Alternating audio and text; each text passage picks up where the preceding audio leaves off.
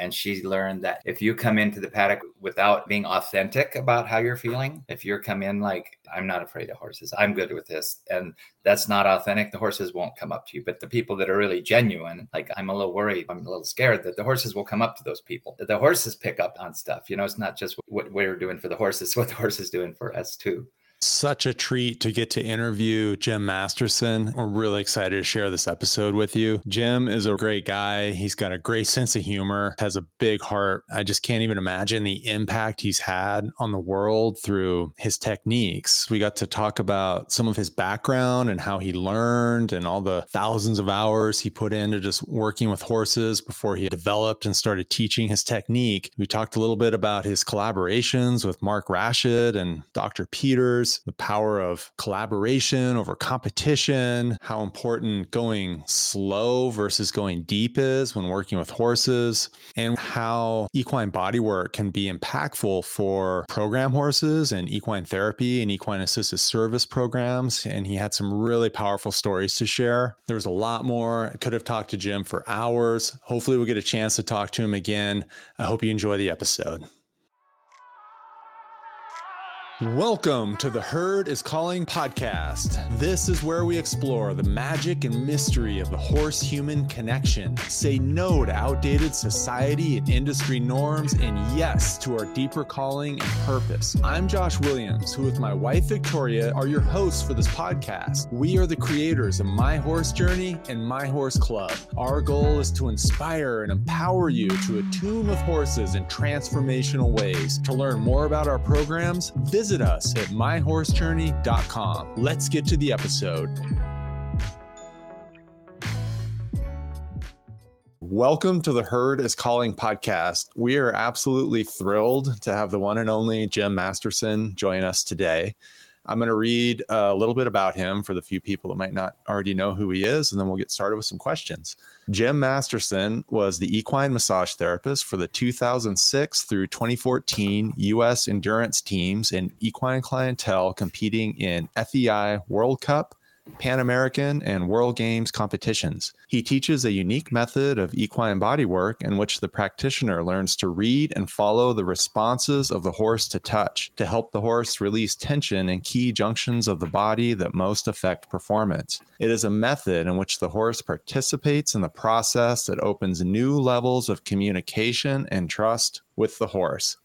Welcome, Jim. Thanks. We're so curious. What's just a day in the life? What's a typical snapshot, either with horses or without horses? Well, nowadays, we teach this now. We give seminars and courses all over everywhere, and we have lots of instructors. And so my job's changed from working with horses to working with people. But we have 2 horses here on the farm, so I still get to interact with horses. I still go out and do expos and do a little bit of teaching. But a day in the life of my life is pretty boring right now. I get up, I have my coffee, I go to the office, I usually do some chores around here or help my wife do chores, and then I go to the office and do whatever comes up. I mean, it's fun going in, and we do a lot of Zoom calls with instructors and the office people, the admin people. And then occasionally I get out on the road and go do an expo, or I do some clinics with Mark Rashid and Dr. Peters, a couple of those a year. I'm leaving on either Tuesday or Wednesday to drive out to Pennsylvania. We're doing a weekend seminar. There'll be a live Zoom streaming part, and that's with Callie King at Horse Class. And so I'll drive out to Pennsylvania, which is always nice to get on the road. And then I'll come back here and then drive out to California in October for the Mark Rashid Clinic, and with Dr. Peters and Mark Rashid in Arroyo Grande, California. So that's the day in the life is pretty boring, but the bigger picture is I get to go out and have some fun.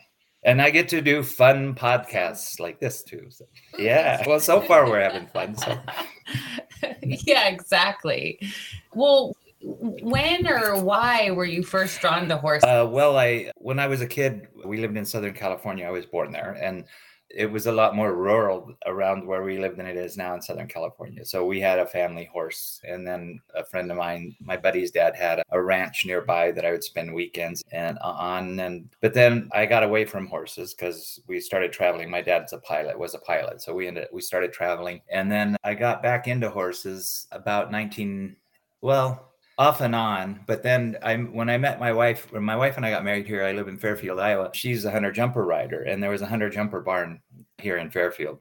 There were a couple families they showed, and they traveled. They had a trainer, and they would go to different shows around the Midwest. And so the trainer was looking for a groom to groom at the shows and to haul the horses to the shows. She had local grooms, and I was between jobs, and my wife said, why don't you go to work for Val? And so I did. And so I got back into the horse world on a showing level, competition level as a groom. That's when I kind of latched onto this idea of following the horse's responses, paying attention to the horse's behavior, and getting that feedback from the horse as you're doing body work on the horse. And then I realized that it was more effective and it was more interesting because it was interactive with the horse.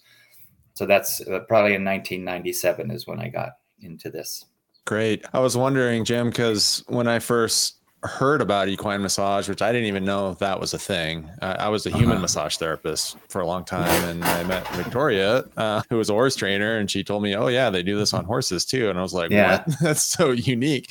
And I went and got your book because it was like literally the only thing I could find. And I was intrigued by the title, Beyond Horse Massage. I was wondering if you could tell us like what inspired that name, particularly. It's not really massage, when I started grooming these hunter jumpers, I didn't know they massage horses but I realized that they do a lot of human modalities, probably all of them they use on horses. Acupressure, acupuncture, craniosacral, myofascial release, chiropractic, and just sports massage. So the people that show horses, it's important that their horses are moving well and that they keep moving well, because that's why they're competing. And when you get into the higher levels of hunter jumper and show jumping, they'll do everything. They take care of the horses really well to make sure that they're going to keep going. And so I would see these people working on horses, either massage or chiropractic or whatever. And I wasn't really interested in doing that and doing a massage. I'd never really thought about it. I noticed these subtle changes in the horse's behavior while some of the therapists were working on them. And that's what kind of intrigued me. That's what got my interest.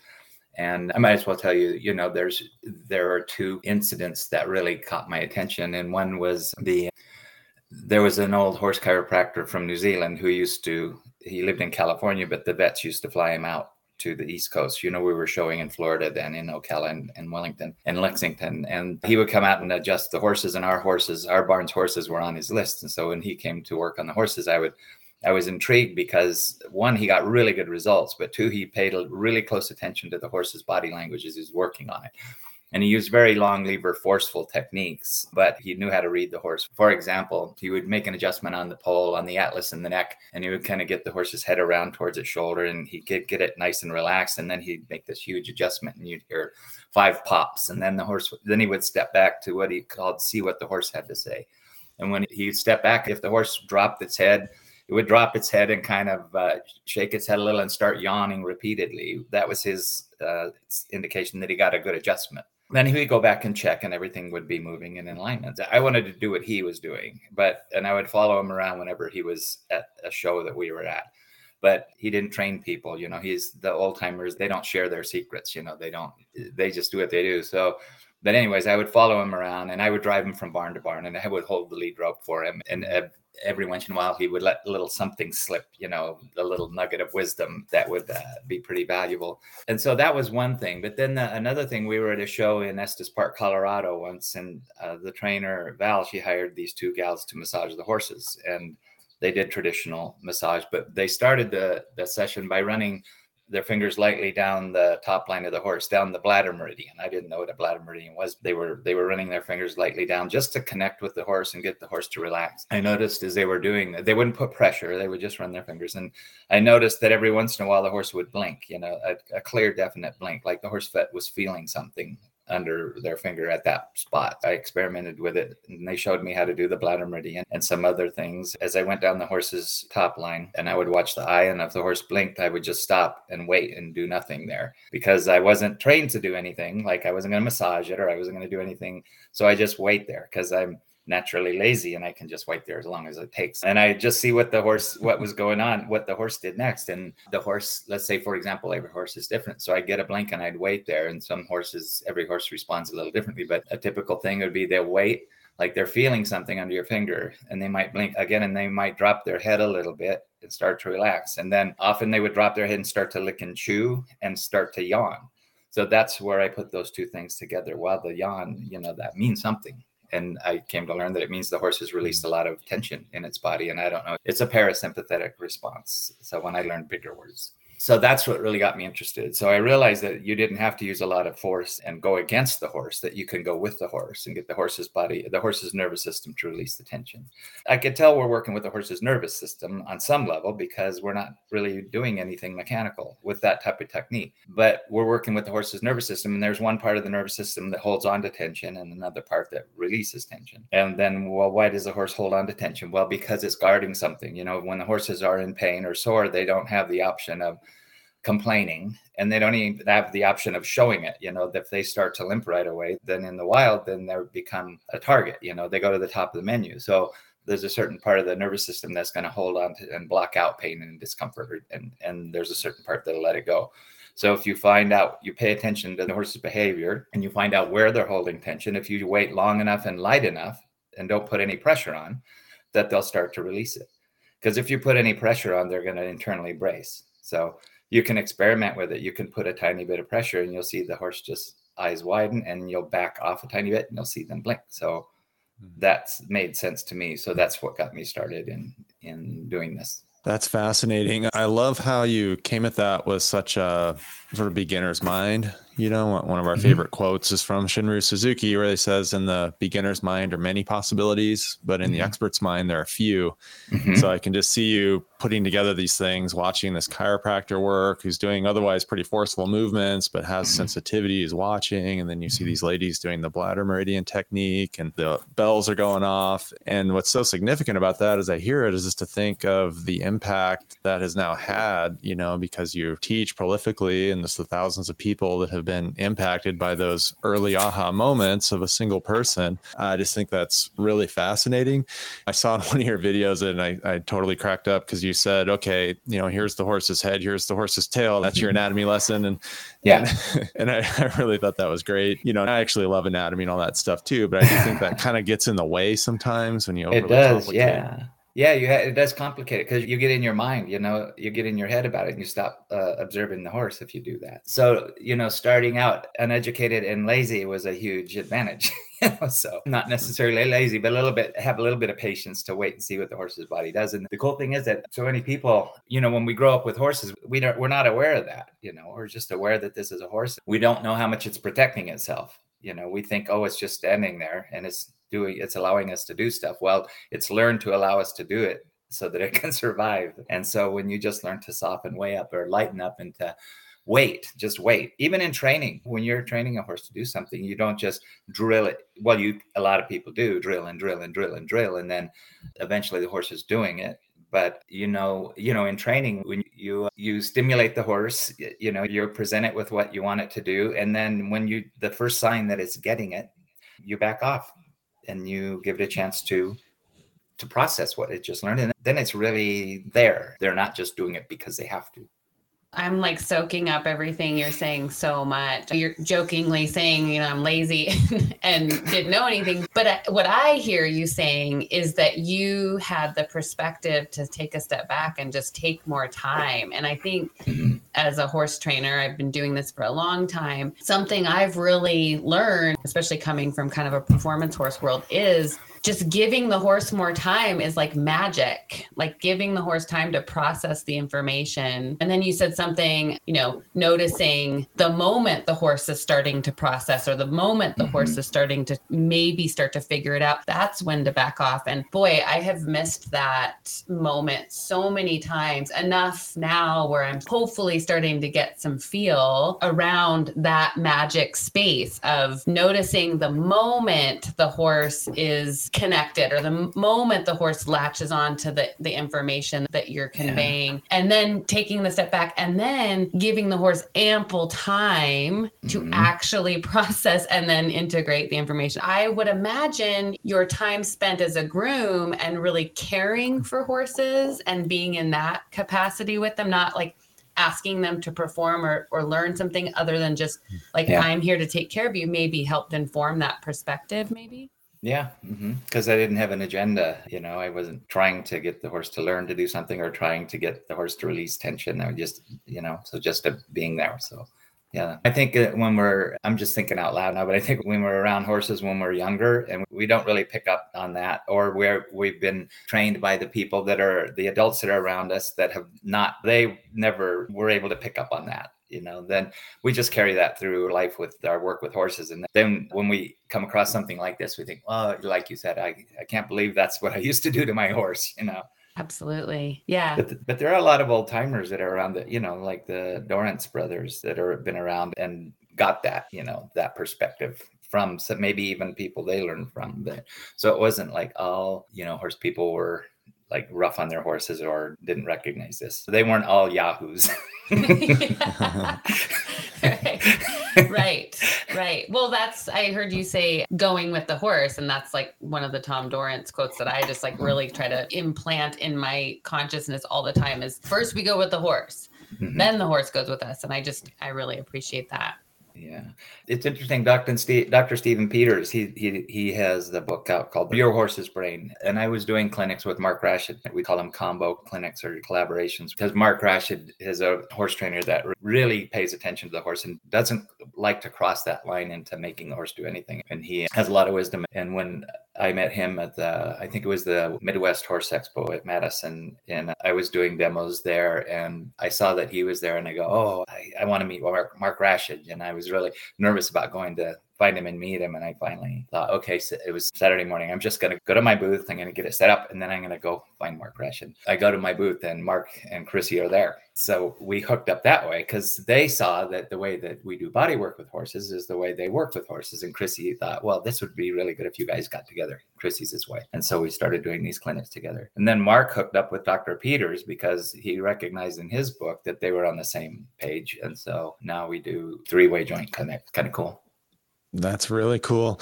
Yeah. The power of collaboration, I just think can't be understated enough. Even in professional circles, there's this kind of fallacy of like competition, but I think it's just all about collaboration. And in a sense, that's borrowing from horse wisdom too. The herd is stronger together, especially in these niche worlds. It always kind of surprises me how people tend to be polarizing within these little worlds. I'm like, hey, you guys should all get along. You like think the same thing, you should probably be working together. Yeah, there's a lot of competition in the horse world for knowledge. And, we as humans, we want to be the one that knows how to do it right. And we want to be the one that knows how to fix the problem. And it's hard to let go of that. I mean, it always comes up for, even for me. And so you're just going to have to step back and say, I don't need to be right. All I need to do is to do something that will help the horse or make an improvement. And that opens up if you have that attitude when you're learning about horses, that helps a lot. Because that, like you said, if you're an expert, you're only open to a few options. And if you're not, you're open to like a lot of possibilities. And I'll say the film that was made, Mine Like Still Water, I think it was called, with you and Mark Rashid. Oh, that was a moment for me when I saw that. I realized, and there was like lots of context around, we had changed up our life and we're living off grid with our horses. We're just like all around us. And we kind of gone from this very performance centric way of doing horses to like living around with our horses in this nature setting where it was actually kind of rough living, but natural living. We watched that documentary. I think we got it from the library just somehow. And it was a paradigm shift for me. I was like, oh, there's people out there teaching this way of working with horses. And like you said, there's been Tom Dorrance and Ray Hunt. There's been these spots of this type of relating to horses and working with horses. But I wept in that movie. It was just like a very short film, but it was very powerful. And that was when I realized that folks like you and Mark Rashid are out there doing this, and people are responding to it too. I didn't think that people would be interested in that approach, that kind of non-expectation or non-agenda based approach. And then the concept of brace and getting under the brace, it just opened up a whole new paradigm for me. Yeah, well, it does for a lot of people. And then I think the Bladder Meridian was a huge thing, just for me that's what caught my attention. And so it's so easy to teach. Anybody can learn to do that. Once they get it, like they know this isn't going to work. You don't know how many emails I've gotten. Well, I saw the Bladder Meridian and I went out to try it and I thought, yeah, this isn't going to work. It only works for him, and then their horse like drops his head and starts yawning, and tension that it's been holding in its body for like, who knows, years. And that it just lets it go. It just changes their horse. There's a little kind of opening there with the bladder meridian to just try it and see. Then you experience it, and then you realize, wow, there's something else going on here that I've been missing maybe. And the Bladder Meridian, you can just go on our website and learn it for free, or on YouTube. We have a YouTube, anybody can learn how to do it. It gives somebody an opening or a tool that they can try to see, oh, wow, there is something else going on here. Yeah. Yeah. Such a clever way to help people slow down. I mean, it's so hard for us as humans to just slow down. Although we tend to talk slow over here in Oregon, but just that slow down thing is so good. When I was in bodywork school, one of my teachers used to say, you can't go too deep, you can only go too fast, which spoke a little bit to that. Some of that comes from Ida Rolf's work, who was famous for doing really deep work, but it was really right. But I got Rolf. A friend of mine became a Rolf for 20 years ago or so, and I got Rolf, and it was deep. but it wasn't rushed though. So it was prolonged agony. I think something that we just seen, and I'm wondering about you because you work with so many people. We noticed that people have patterns in their body. It was literally like, wow, I've never seen this horse's right shoulder look like this before. And then she's like, oh my gosh, I have been not able to sleep the last few nights because my right shoulder is hurt. Have you seen that? Like horses and people mirroring. When I do these clinics with Mark, and Mark's really good at seeing movement in horses and seeing where there might be something that's not quite moving or not moving right in horses, and same in the rider. And he often will say, relax your right shoulder, and the rider will relax the right shoulder, and all of a sudden the horse will move better. There are correlations. They're there, and a rider will come into that clinic and they've got a hip problem or something. We'll see it in the movement in the horse sometimes, and it's subtle sometimes. And horses are really good at covering up stuff too.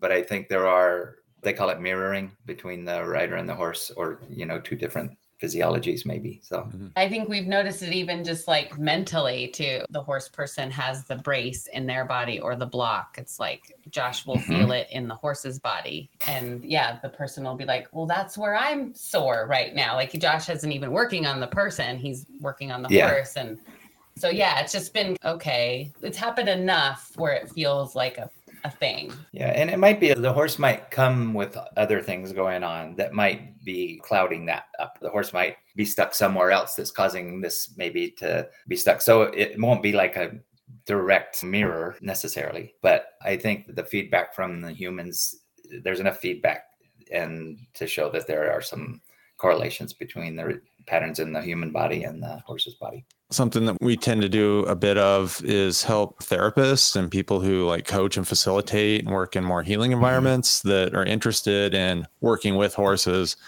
in their work. So they're not horse people, they're not come from a performance background or really have experience. Something we found helping non-horse people that are interested in working with horses in this agenda-free but more healing environment capacity. I've been exploring, and I haven't really worked this out yet. I'm working it out in real time. Like, what is it about body work that really helps people understand and connect with horses? I was just wondering if you could share maybe some of your experiences. Like, for example, if you've seen people have emotional reactions or just like aha moments doing this kind of work.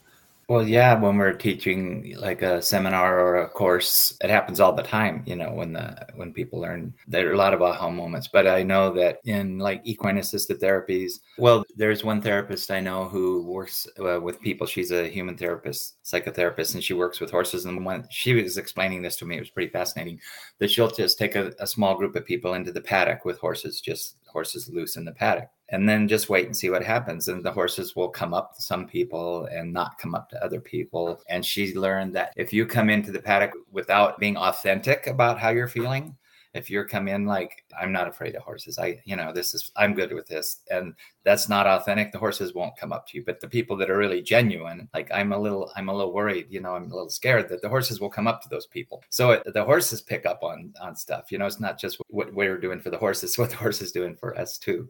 These courses, Masterson Method Equine Specialist courses, it's a 3-day hands-on course. And then there's, if you want to get certified as a Masterson Method Equine Specialist, the equine specialist part we picked up from PATH has equine specialists. So in equine-assisted therapies, you have the horse, and then you have what I thought was interesting, they called it the client, which I would call just the participant, the person that's there for the therapy. And then you have the mental health professional there. But you have to have somebody that's going to be the horse handler in that situation, that's there to make sure that the horse and the rider, or the horse and the client, are safe, to handle the horse part. So you have the human mental health therapist, and then you have the horse specialist, equine specialist, and then you have the horse and the client. And so there's so many different ways that horses are used in therapy, in equine-assisted therapies. We're hearing that people were using the Bladder Meridian with their clients on horses. They were showing their client how to do the Bladder Meridian on the horse, and they were getting really good results. It's you're just being totally present when you're just doing the Bladder Meridian and you're watching the horse's responses. You're pretty much, it's like you're meditating in a way. Your mind settles down. You're just watching the horse and you're waiting, and just being present like that is huge benefit for some therapists. So we started looking into it, and we decided, well, we're going to create this simple course. It's not a complicated course, just to teach people, the equine specialist, how to show a client how to do the Bladder Meridian in a safe and effective way. Because 95 times out of 100, it's going to go really well. But every once in a while, even just doing the Bladder Meridian, you start to uncover stuff in the horse. Since the horse, it'll bring up stuff for the horse where the horse will pin its ears and be uncomfortable, or it might even,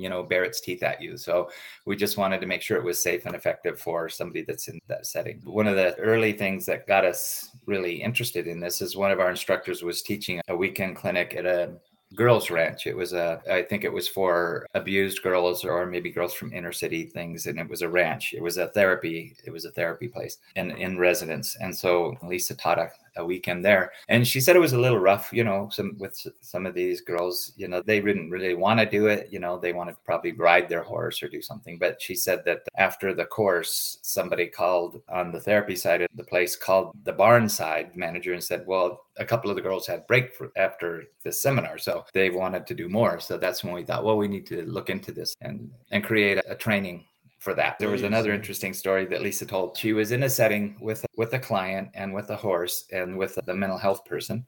And Lisa was teaching this person how to do the Bladder Meridian. And at one point, the horse started yawning and releasing tension. And so the therapist stepped in and said, well, how did that make you feel, to the client? And Lisa said, no, wait a minute. It's not about the person. It's about the person helping the horse. So she had to kind of say, no, this isn't about the person getting therapy. It's about the person giving the horse the therapy. And then the person gets the benefit of that. It just happens because you're helping this horse, and the horse is helping you at the same time. But you can't make it about the person. It's got to be about the horse. And I said to Lisa, no, it's not about the horse. It's about helping the person. And he said, no, it's about helping the horse. If it's not about helping the horse, the person's not going to get the help, So that was interesting, that you're not getting the therapy yourself. You're giving the horse the therapy. And in that process, you both get the therapy. I'm so glad you told that story. Yeah. You're touching on so many nuances that we're exploring and trying to understand, because it is very nuanced. And, Victoria likes to say nothing for the horse without the horse. And then we were looking on your website and you said with the horse, not on the horse. And I was like, hey, all right, we're plugged into something here. But that paradox of giving therapy is one thing I felt like you touched on. And how is it like a one-way road, or is it a two-way road? I think it's two-way.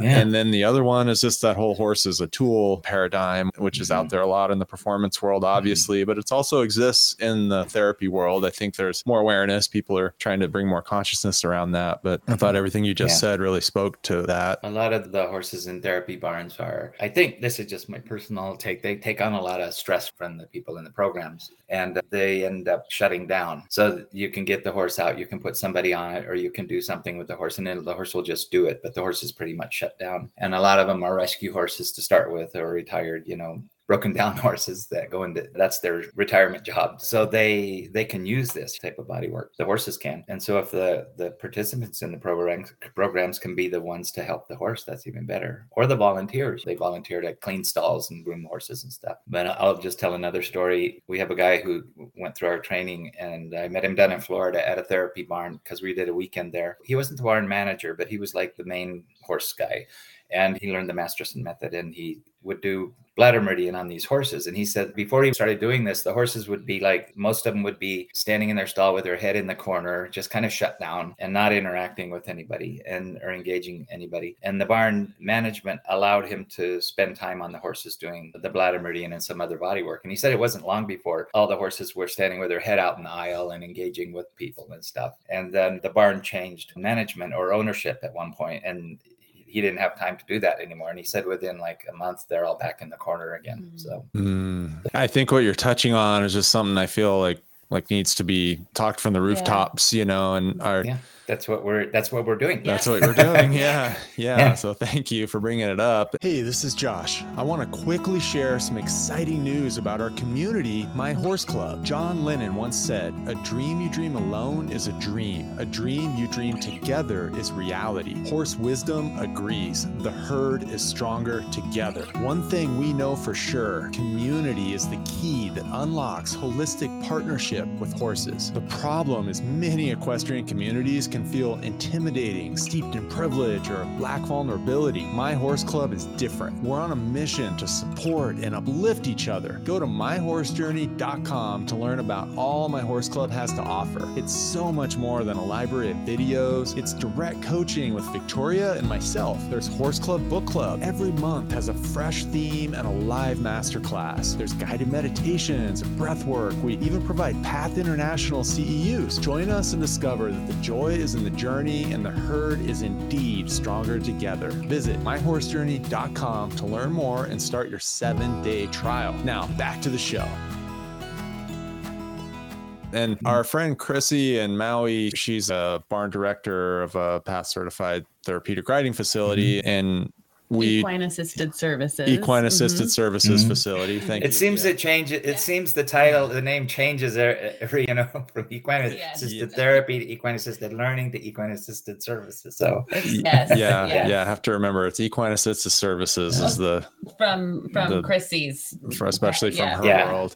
But we were discussing that shutdown factor because that's a thing, right? A lot of people who don't understand horses don't realize that horse is actually shut down. They're not calm. They're not peaceful. They're not necessarily happy. They're shut down. It's a different nervous system response. Her idea, which I thought was brilliant, was that there needs to be a PSA campaign for more mindful groundwork. I just feel like adding to that, this bodywork component is so important. You mentioned the volunteers. Everybody that works at these barns should have like the mandatory Bladder Meridian training or some kind of bodywork. Yeah, because that's what the horses respond to. They're like rock hard inside, some of these horses. If you put pressure on them, they just shut down. But if you don't put pressure on them, then you allow their nervous system to start to feel stuff letting go, then that's what makes the change. So it's really simple to do. People say the horses at this therapy barn, he's bomb proof, nothing bothers him. And then you go to work on him and you realize there's nothing moving in there at all, physically or even,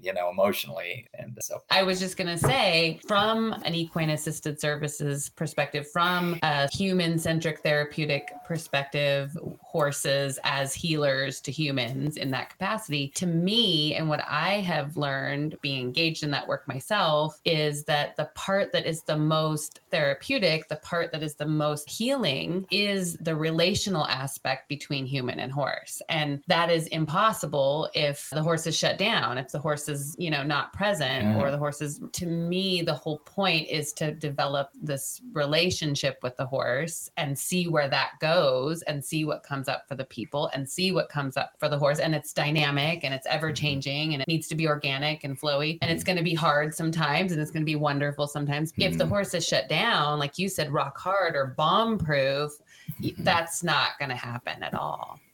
Yeah. And some horses, you'll uncover stuff just doing body work, this light body work like this Bladder Meridian. They've been protecting something for so long and they start to feel it. They've been blocking it out, They survive by blocking out physical discomfort and pain. They just block it out and keep going until it gets so bad that they start to show lameness. But before that, they're just blocking it out. And so sometimes these horses have stuff that's maybe some emotional trauma in the past. I'm just guessing, but something that's happened, they've just blocked it out. Like they've shut down on that. And then you find that those kind of horses, like you'll be going over them lightly and maybe the eyelash will move. There's something going on there. And so you wait there and you just wait and wait. And then they'll start to drop their head and their eye will soften and they'll catch themselves and they'll kind of tense up again. And you just wait a little longer and they'll do it again. And then when they can't hold it in any longer and it'll uncover some discomfort and they'll pin their ears or they'll want to walk away, So you can let them walk away or you can just follow them and keep on it as long as they don't get too uncomfortable. And then all of a sudden it lets go. But, you can uncover some stuff like it. I've had a couple of horses just lunge at me, like I'll do some work on them, and then I'll step back to see what they have to say. And they'll blink a couple times and they'll just spin and lunge because you just uncovered something. And I've learned to go even slower and lighter over the years because when I was working on show horses, it was, you want to get the job done and you have an hour, or less or something to work on them. And now I've learned that like you said, you can go deeper, but you don't want to go too fast. You can. What did you say? Oh, you can't go too deep. You can only go too fast. Yeah. So I've learned that you can substitute time for pressure. So rather than going a little bit deeper, you can go a little slower and wait more. And then you'll get even better results and it'll be less uncomfortable for the horse. And when I was working on horses more, working on show horses or even teaching, I realized I was going too fast then too. When I don't work on as many horses. Now, when I do work on a horse, I don't have any time thing. It's not like I got to get this one done and get the next one done. And I slow down. I'll just do a very little and get huge releases. And then I don't have to keep going. I can just stop and then come back later and do more. And it works even better. So the time replaces pressure thing is pretty helpful. That's extremely helpful. That's a good mantra. I am a constant trying to do too much, with pretty much everything in life. You mean you're human? Yeah. Yeah. Yeah. But just realizing that doing less is more it sounds simple. It's a little cliche, but boy, it's really true. And just another thing that I love about your work that you really talk about noticing the reactions. It's like there's the slow part, which I think that alone is paradigm shifting for so many people. But then when you pair that with the noticing the reactions, I'm just thinking about the shutdown horse and this whole concept of relational attunement, which I've heard Dr. Dan Siegel has written some really interesting books about attunement and how people relate and how we're designed to co-regulate and connect with people and animals. Like all sentient beings are basically designed to connect. One of the take-home points that I got, because his stuff is way over my head, but the one thing that I really got out of that was just the seeing and being seen. And when I hear you talking about noticing this subtle movement of the eye, a little twitch of the mouth, to me, that encapsulates that, and that, especially for these therapy horses, for every horse, but when we're talking about the shutdown horses, I just feel like they got their back, they're in the corner. I just feel like they're just nobody sees me. I'm just like a tool here. I'm just hanging out. They're so sensitive. They're a huge creature and they can be hugely physical and dangerous at the same time. They're so sensitive and subtle at the same time. So it's recognizing that part, I think, for a lot of people. And the thing about the bodywork in general is it gets results. When you release tension in the horse, you get better movement, you get better performance, and you start to realize how much is going on in your horse's body. Probably, as much as is going on in ours, maybe even more, but a lot of what's going on in our bodies, we don't even not aware of. But anyways, there are certain disciplines in sports that are catch on to this pretty quickly. And then there are other ones that don't catch on so quickly, like roping or team roping. Those are, a lot of men do those sports and a lot of women do the other sports. So they catch on quicker to this. So many horses, when I do get a chance to go work on, or I have in the past, they have a lot going on, and a lot of one-sidedness too. So, but as long as they can get on, the rider can get on and do their job, that's all they really are interested in. They're not interested in, can my horse be more comfortable doing his job, or maybe he'll even be better if you give it a chance, and really that's the old style of working with horses, I guess. Right.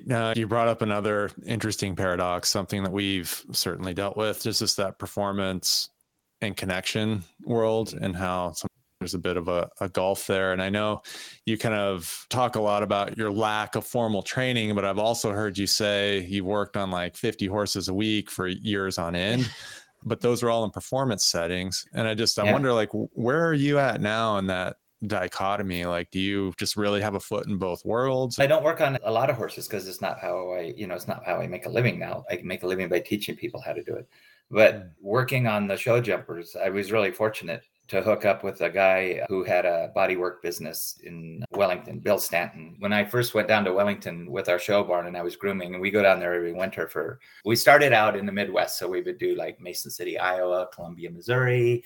We go over to Lexington, which was the big time in the spring, and then in the fall for the pony finals. And then as the riders got better, then the trainer started going out farther, and we'd ended up going to Ocala. Then we ended up going to Wellington, which was like the mecca of the hunter jumper world every winter. That's about when I started my working on horses, when I decided I would haul the horses down there for Val. I wouldn't groom. She would bring another groom, but I would haul them down, and then I would stay there for the season and work on horses, and then I would haul them back. And when I was trying to build up my bodywork business, it was struggling along and maybe doing 6 horses a week or something. And like, I remember calling my wife and saying, hey, she said, how many horses you work? I was so excited. I worked on 6 horses this week. And then I was working for a farrier too at the same time, show farrier there. He was really good. And I would pull shoes and help keep things cleaned up for him while he shod these horses. And he was friends with a guy named Bill Stanton, who was a vet tech for a really big veterinary practice on the East Coast, Dr. Steele's practice. So Bill had been his vet tech for 20 years. And Bill was also inspired by this chiropractor guy. And Bill wanted to go out and do bodywork on horses. So he left the vet practice. He was afraid he was going to have to start over again and build his business. But he immediately had like 300 clients, because of his time with Dr. Steele. And he didn't want to hire somebody to work with him because he's that kind of competition. You don't want to share your secrets. You don't want to share your clients. But since Bill knew Kenny, the farrier, and I was working for Kenny. And then he said, why don't you have Jim work for you? So I went to work for Bill and went from 6 horses a week to 12 the first day that I worked with Bill. And so I did that for 9 years. So it was a huge education, just working on that many horses is a huge education on what works, what doesn't work, how the tension patterns build in the horse, what causes them, because everything in the body is caused by something. With horses, show horses, it's sore feet a lot, dental issues, saddle fit, the rider rides, their conditioning. So I learned a lot about that, because if you can help the owner or the trainer find out what's causing the tension in the body, and they can remedy it, then that problem won't show up again. And feet are a huge thing, especially for some reason with jumpers. So that was my point. It was a huge education to be able to do that. And so when I started teaching it, I was able to start to share that. So teaching is just sharing it. That's how I ended up where I am today, which is not working on a lot of horses. So I'm not really involved in the competition world anymore. And I'm not competitive anyways. I wasn't really into the competition when I was working on show horses. I was just into being successful and helping the horses move better for the client. I forget what the question was, but that's the answer. Another big boost for me is while I was down in Ocala, I worked on Val Canavy was an endurance rider, and she's a 2-time world champion. And in 2005, I worked on her horses in Ocala, and she liked the results. So I worked on them whenever I went to Ocala.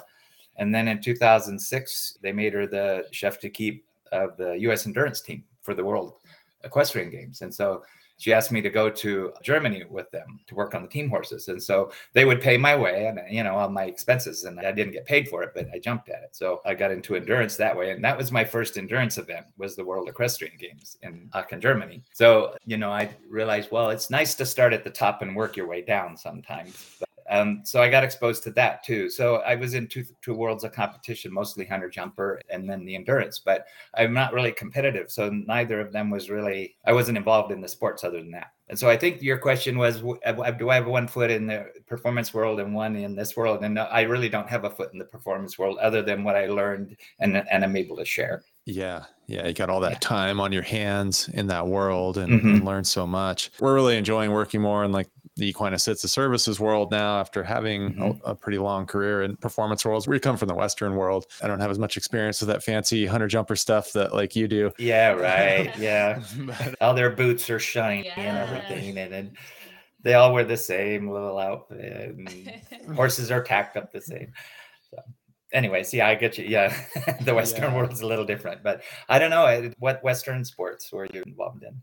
Victoria had a long apprenticeship in rein cow horse and some cutting and reining, all that stuff. Not, definitely different outfits, but especially in the last several years, I think it's becoming just as fancy in its own aesthetic, but just as much money and just as fancy for sure. Just as much money and that kind of drive to win. Yep. And, which sometimes the horse falls by the wayside. The well-being of the horse is a little bit sometimes substituted for that, for winning. Yeah. Reining and rein cow horse is another, like, that's a really rough sport on the horse. I mean, that they're doing the same thing over and over again. I think a smart trainer will cross train, and do different things, not just drill the horse in spinning and sliding and the main things that some sports take. Endurance riders, it's interesting, over the years I've seen that they start to do dressage lessons because it helps them as a rider learn how to ride in a more balanced way. Because endurance is, you just go for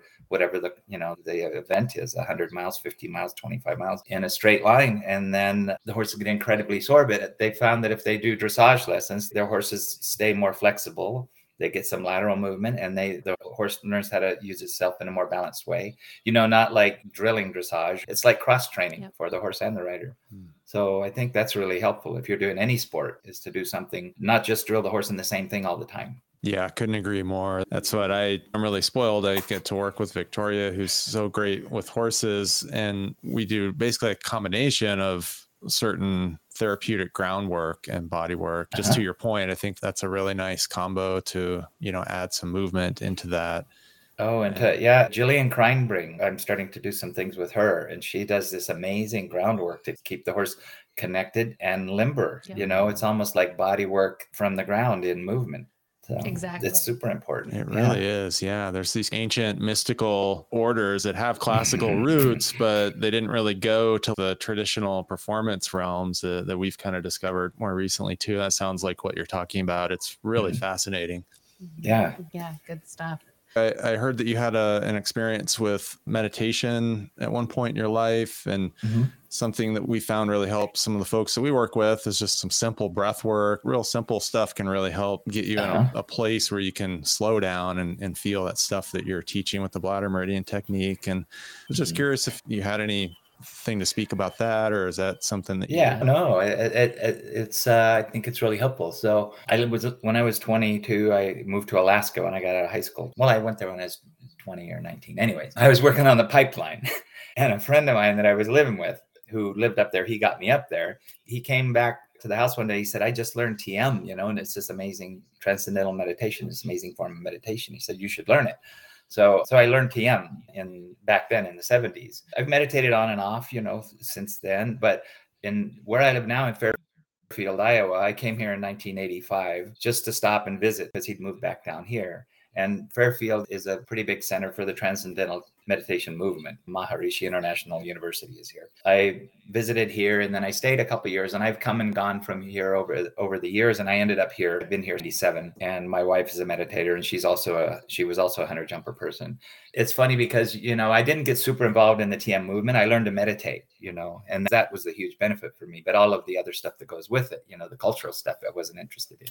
So meditation helps you, at least you experience mindfulness in the short period you're meditating. If you meditate twice a day or whenever for 20 minutes, you experience that. So then you start to recognize it, I think, out in the world, that mindfulness.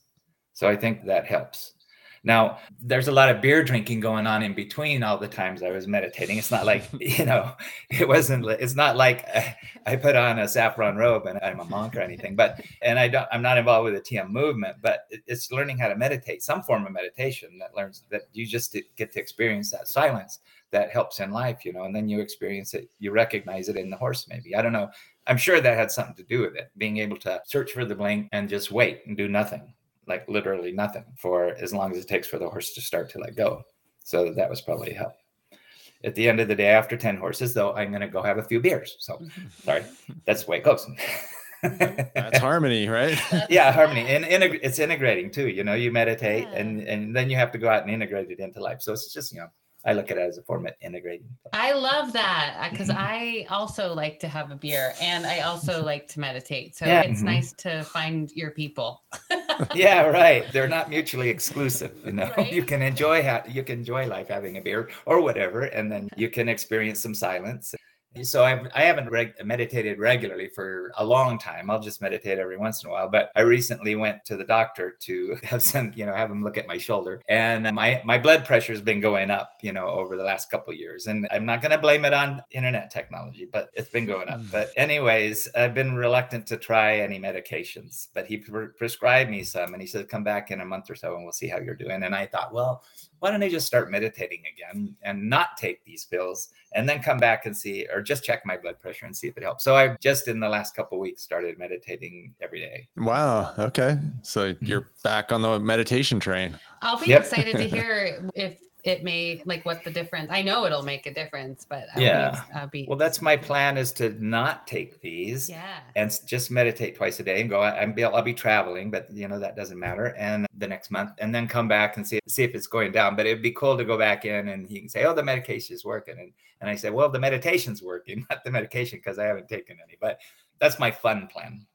Okay. That's cool. Keep us posted. Yeah, that'll be interesting. Okay. I've seen like one of those posters, where it was just like a bottle full of different colored pills, and it was like this, or then just like somebody meditating. And so I'm hoping that works for you. Yeah, we'll see. I know it does. TM does help a lot of people with high blood pressure. So you kind of ended up in like the TM American headquarters area too. And that's fascinating. Yeah. Well, it's a neat town. It's a small town, it's 10,000 people, and it's an Iowa town. It's just a small Iowa town, but I like small town life. Things are not as expensive. People at the supermarket, the guy at the gas station, you just know everybody, and it's just a nicer lifestyle. So that just small town life. And we're out right on the edge of town, and we have 17 acres, and we're just a mile from town. And when I used to drive my horses, I have 2 Morgans. They're retired now too, but I could drive into town and tie them up at the gas station and go in and have coffee with my buddies. And there was a nice restaurant that had a nice tree outside, and I could go in and tie them to the tree and give them a hay net and go have a few beers, and they're right outside the window there. So you really can't do that in Southern California anymore, I don't think. So, wow. It's a neat little Iowa town, but it has that added quality of having like-minded people that are meditators or used to be meditators, or they're into something else. But it's kind of a cool little mix. Yeah. Oh, how interesting. The little bit I've been around meditation communities, I've noticed they tend to be really good cooks. I think it's like all that, like, not doing your senses. So then they just like go wild with the food. So there's like great bakeries and amazing cooks and great restaurants and stuff like that. We're going to finish up with just a couple more questions, but Jim, do you have any projects, or I know you're going to be traveling and you actually have a lot going on. How can people follow you? What should people pay attention to? How do they get in touch with you? Is there anything you want to? I was afraid you were going to ask that question. Okay, I'll let it out. We have a website. Oh, wow. So interesting. Yeah. And we have a Facebook page. That's the way to find out more. If you're interested in finding out more, is to go to the website or go to the Facebook page. And I do a newsletter every month that I think is funny, but I don't know if everybody thinks it's funny. Yeah, that's probably the main thing. I mean, we have a lot of stuff on our YouTube channel, like free stuff. I put stuff on YouTube, how to do things with your horses, certain techniques that you can just go try it and see if you like it. And if you like it and your horse likes it and you want to learn more, then you can go on the website and buy the book and DVD. And then if you try it some more and you like it and you want to learn more, you can do a weekend seminar. We have them all over the country and all over, and Europe and Australia and South Africa. So, I don't want people to buy a book or do a course if they're not going to like it. So my philosophy is put it out there and share it. And if people want to learn more, they'll come and learn more. And some people will just do a weekend and wow, I love this. And they'll just go off and run with that. But then other people want to do more. So, they can go to an advanced course if they want to do that. Great. Yeah. We'll link all that too. And anything we put out around this episode. And we get the newsletter thing. Josh, we have a newsletter too. And Josh is always spends a ridiculous amount of time crafting these I do too. masterpieces. Thinking out loud to my own jokes. Yeah, that's why I like doing them. And so I have to make time to do them sometimes. But it's hard to get started. But then once I get started, I end up I'm entertaining myself. Like you said, said crafting the newsletter. It's a creative endeavor, and you have a big audience. We have not as big of an audience, but it'll grow. That's the way it works, because I was ready to give up early on. I just have a hard time finding people that were really getting it. And then I remember calling my wife from Florida, and she says, if you enjoy doing it, stick with it. She calls it the last man standing rule. So I did, and then something broke, and then took off. Well, it took off slowly, but it's built up to here. But it kept going. It kept getting better and better. More and more people were learning about it. So. Cool. I know it takes time, and we're going to get to our last 3 questions. I got so many other things I want to talk to you about, but hopefully we'll get a chance another time to. Yeah, we could do this again if you like to. Okay. So if you had to distill what's important about horses to only 3 things, what would they be? Well, yeah, everything's important about horses. So that would be the first thing. And I don't remember the other 2. So. Love it. Wonderful. Their silence is, I think, really important. That's good. Yeah. That's really Of course, that's not the thing at the top of your mind when you're racing down the rail, reining cow horse, chasing a steer, but that's probably not what's in the front of your mind. But anyways, that's what's important to me about it. You say that, but the times when I was doing that a lot, the runs that worked the best were the runs where the faster I was sending the horse, the faster the cow was going, the slower I got.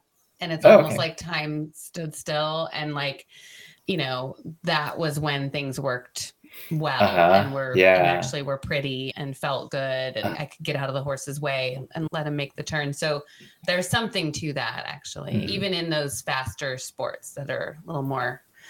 Yeah, you can be present and conscious while you're doing something like that. And in fact, it's an amazing practice, not to go off, but it's like, that's probably one of the things I loved most about that sport in particular, it was like a very difficult practice that was fun to try to do in that way. Yeah. Yeah.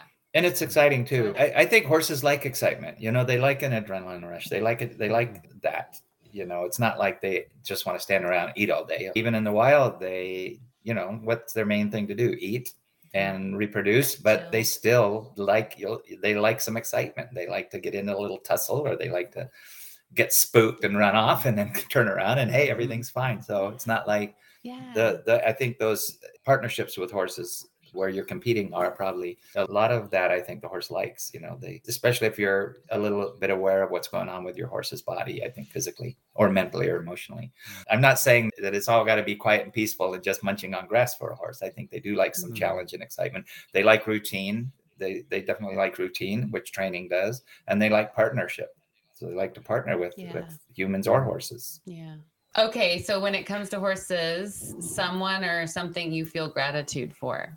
I don't know. Well, there's certain events, I feel gratitude for being able to follow the chiropractor and those massage therapists, and hooking up with Bill Stanton and hooking up with the interns with Valerie Knibbe, a lot of things, not just because I could learn more, but, at the time I was happy I could make a living. And then I started teaching at seminars early on, and so I was glad I could share it. So all of those things that I was able to learn from, I'm able to share, and I'm able to make a living and help horses at the same time by sharing it. And people, it's not just about the horses, it's about the people. That's pretty great. I have gratitude for TM and beer, and there are a lot of things. Okay, last question. One word to describe the kind of horse person you aspire to be. I like questions where I don't have to think, it's just in there ready to come out. So just good, I guess, a good horse person. I don't know if you've ever heard of Father Richard Rohr. He's this wonderful author, and he said the 3 transcendental truths were good, beautiful, and true. So good is real, it means a lot. Yeah, I'm a third of the way there then. There you go. Well, Jim, I thank you so much for your time here today. I just want to recognize your teaching spirit and the impact you've had on so many people and so many horses, and just to think about how that ripples through time and space and all the different people. It's just fantastic. You didn't keep your trade secrets secret. You put them up on YouTube. You had the foresight to put out a book and a DVD training before anybody was even really thinking about that stuff. And you still find time to sit down with a couple of people from Oregon that you don't really know on your Sunday. So I just really appreciate that and all your good work out there. Thank you. And it's been a pleasure talking to you and getting to know you a little bit better. Yeah, I enjoyed this too. So it was a nice way to spend a Sunday morning. Thank you for joining us on the Herd is Calling podcast. Remember, you can learn more about our programs and our community at myhorsejourney.com. I hope you enjoyed the show today. If you did, please subscribe, rate, and review the show. That would help us tremendously. We appreciate you listening, and as always, may the horse be with you.